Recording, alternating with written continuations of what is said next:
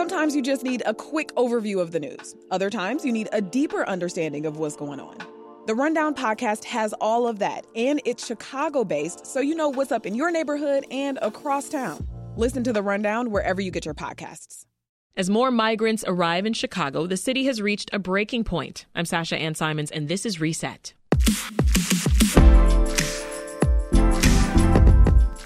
Outgoing Mayor Lori Lightfoot declared a state of emergency Tuesday in response to the many thousands of migrants seeking refuge in the city. And experts anticipate more will follow with the end of Title 42, the pandemic-era immigration policy that allows for the immediate expulsion of migrants crossing into the U.S. Before that policy ends, President Biden has issued a new rule denying migrants asylum who try to cross the U.S.-Mexico border without first applying for asylum online or seeking protection in another country that they pass through. But what impact will that have on migrants arriving in Chicago? And what will happen to the thousands of migrants already here, many of whom are struggling to access resources and shelter? Elvia Malagón is a social justice and wage gap reporter for the Chicago Sun-Times. So like I mentioned, Mayor Lightfoot issued an emergency declaration as the city tries to manage this growing migrant crisis. Talk more about the number of migrants that have arrived here in recent months. Yeah, we know that since about late August, there's been more than 8,000 immigrants who have been arriving here. Many of them are from South America, and we know that many of them are here in the U.S. because they are trying to seek asylum. Yeah, Chicago has struggled to provide them with food and housing and several other resources. What solutions, though, have officials been turning to? Yeah, this emergency order, it's basically going to allow the chief procurement officer to have more purchasing power, similar to what we saw during the coronavirus pandemic and how the city responded. It's going to allow city department heads to undertake efforts to address this crisis, and organizations that are working with the immigrants on the ground are hoping that this means a faster allocation of direct services to the people at the center of this crisis, because as we've seen photos of folks sleeping on police stations while waiting for shelter beds. Yeah, to that end, officials have tried housing migrants in abandoned schools. They've sent them, to your point, to police stations. They faced a lot of backlash for that as well. Other possible solutions included Navy Pier or the McCormick Center. So what has the mayor said about those suggestions?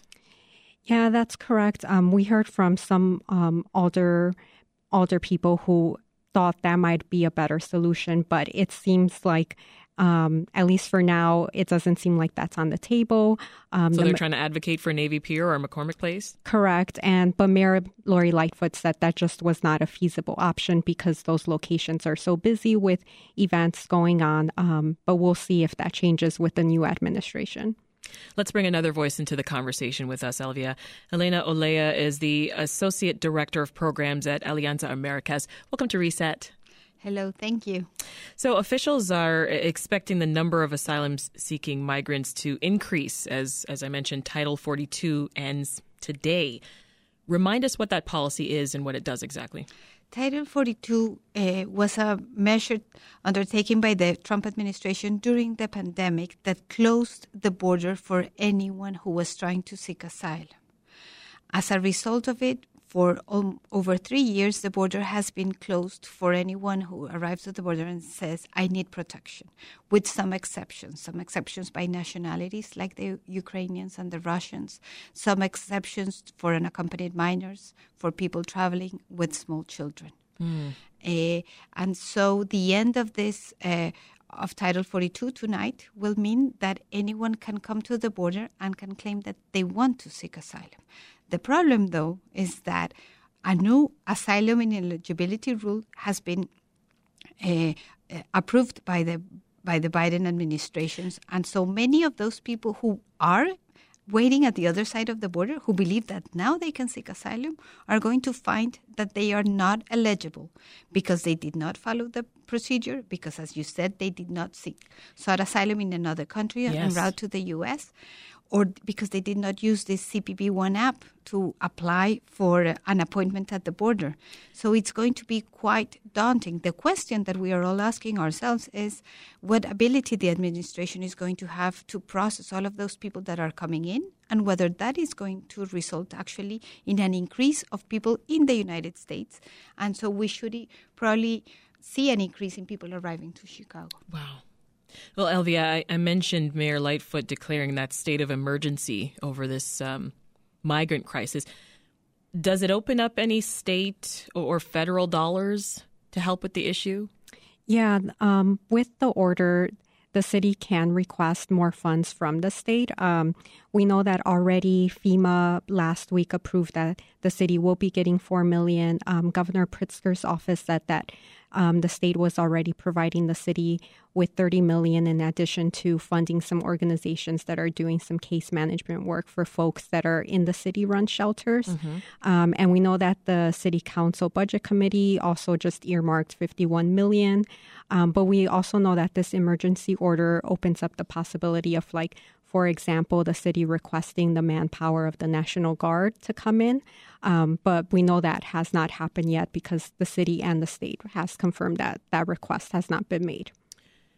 City Council deliberated for 2 hours about moving some $51 million to feed and house migrants in Chicago. You know, some alderpersons said that money could be better spent on Chicagoans. What did members say exactly? Yeah, we know that this rhetoric has kind of come up a lot because we do have a substantial population of unhoused folks. But Lori Lightfoot, Mayor Lori Lightfoot, kind of pushed back on that. And she said that she was going to send them a copy of the budget to see how the city has allocated funds in that as well to try to address some of those long existing issues here in Chicago. Yeah. What are your thoughts on that, Helena? Well, I think that the challenge that the city has is that there are a lot of needs. And so really to address xenophobia, the resources have to be used smartly for everyone who is in need in the city. And that, of course, is a very challenging task which demands thinking projects creatively so that there isn't this feeling that either newcomers are being assisted or Chicagoans in need are being assisted. We need to think holistically and address the needs of the population. Right. And that's definitely challenging. Like, exactly. We can take care of both. Exactly. We can take care of both. I mean, Mayor Lightfoot's argued this is a national challenge that requires a national solution. Do you agree? Absolutely. I agree. And I think that that's the framework that we need everyone to understand about what this effort undertakes. And this is not only an effort in Chicago, but it's also an effort in many other cities in the country. And we have to be mindful of that. Mm-hmm. So what solution specifically do you want to see local, state, and federal officials work toward? I think there is a housing challenge, a very important housing challenge for poor people that needs to be addressed, for instance. And that this is a daunting task, but we need to identify how people can obtain housing if they do not have a credit record, how to assist people living in poverty who really struggle to pay rent every month. We need to find better solutions to the housing crisis. That's number one. In terms of people coming in, there is a need to make sure that they can work as soon as possible. Mm-hmm. So the 6-month wait for them to apply for a work authorization is a specific problem that could be addressed. But also, we need to find paths for those people to come in and find jobs. There's also a need for workers. We need to create those connecting paths between workers and jobs. Are you hearing a lot of complaints about that? The not being able to find work? There is a struggle, yes. Because on the other hand, we also know that now E-Verify exists, which is a system to make sure that people have work authorization or a social security number. And I think that we are also observing those other challenges. So we need to connect those newcomers that do not know the city, also ask ourselves what they are being placed and how far they are from those potential jobs. It's really a planning, it's an understanding of the city and of those very specific social needs. Yeah.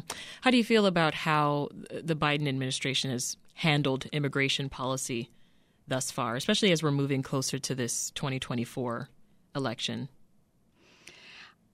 In our opinion, the biggest mistake was not to address the narrative challenge after the Trump administration. The Biden administration needed to take on a challenge to demonstrate how immigration is a strength of the U.S., how migrants contribute and make this country better, how we are not a threat.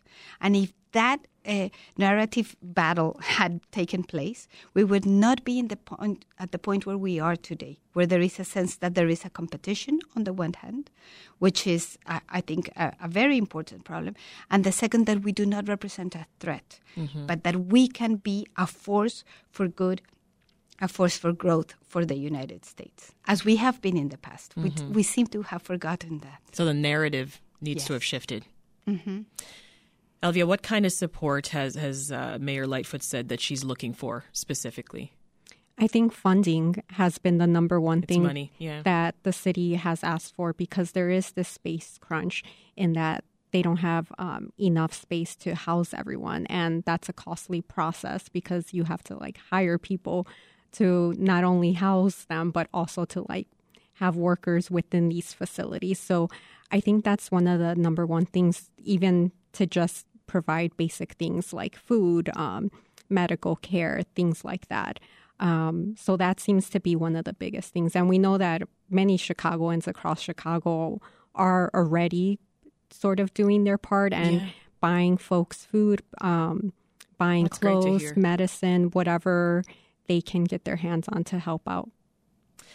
I imagine, Helena, many migrants who are already here in this city and those who are crossing the U.S.-Mexico border, they're going to need help with their asylum applications, right? So what do they need to know about how long that process could take? At this point, if they are in Chicago, it will take them 4 years for their hearing. 4 years? And that is a legal challenge in itself. The ability for someone to remember what happened so many years ago, to be able to give a detailed account of what happened, to find and maintain the evidence that they have, that they perhaps surely did not bring with them because of the risks of getting to the U.S. is very challenging. And it also is a challenge to obtain legal representation. The chances of winning an asylum case increase significantly if you have legal representation than if you don't. And that's another big and important element in this case. Many cases are also successful when there are expert witnesses. And so academics also play a role here. Okay. Describing and saying, yes, these are the conditions in the country. This is true. This does happen. And this is what I know as a result of my research. And I think it's worth reiterating. We talked before about Title 42 ending today, and then sort of the issue that it creates with President Biden releasing this new set of rules ahead of the end of that policy that now requires migrants to apply for asylum online before they cross the border. What other complications can come from that? The biggest challenge is that they're going to be doing credible fear interviews over the phone immediately after they cross the border, with very little understanding of what they are doing, but with significant consequences for their safety and the well-being. If they do not speak English, there's going to be an interpreter also on the phone line.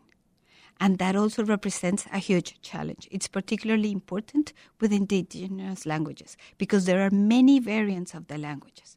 So the person is afraid and has to be able to articulate well a story. And it's somehow over the phone, which is and you need to make sure that the interpreter understands what you mean. Right. So it is indeed quite inhumane, if you will.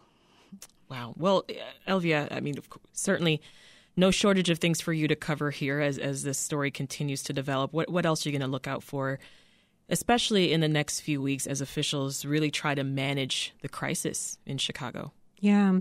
On the national level, we'll see how the end of Title 42 and these new asylum rules plays out. But I think here we're also in the middle of a transition where we'll have a new administration coming in. So Mayor-elect Brandon Johnson will officially be mayor as of next week. And Monday. We'll really be looking out to see if there's any changes in terms of the strategy of how to deal with this crisis. And of course, always like trying to follow what ends up happening to all these folks that we're seeing at the police stations, at shelters, and if they are able to get any kind of stability here in Chicago. We'll leave it there for now. Elvia Malagón is a social justice and wage gap reporter for the Chicago Sun-Times, and Helena Olea is the Associate Director of Programs at Alianza America. Thank you so much. Thank you.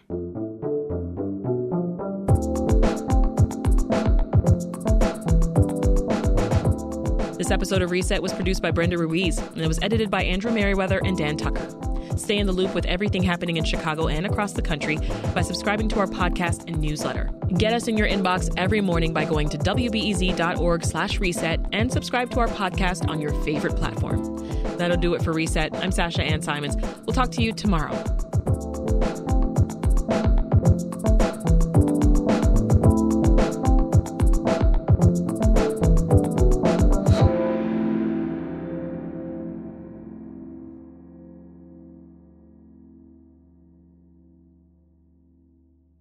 If you need a break from the news, WBEZ's Nerd App podcast is here for you. Our show is all about delight. We laugh about what's happening in pop culture and feature thoughtful interviews with fascinating people. We even have a monthly book club. Listen to Nerd App wherever you get your podcasts.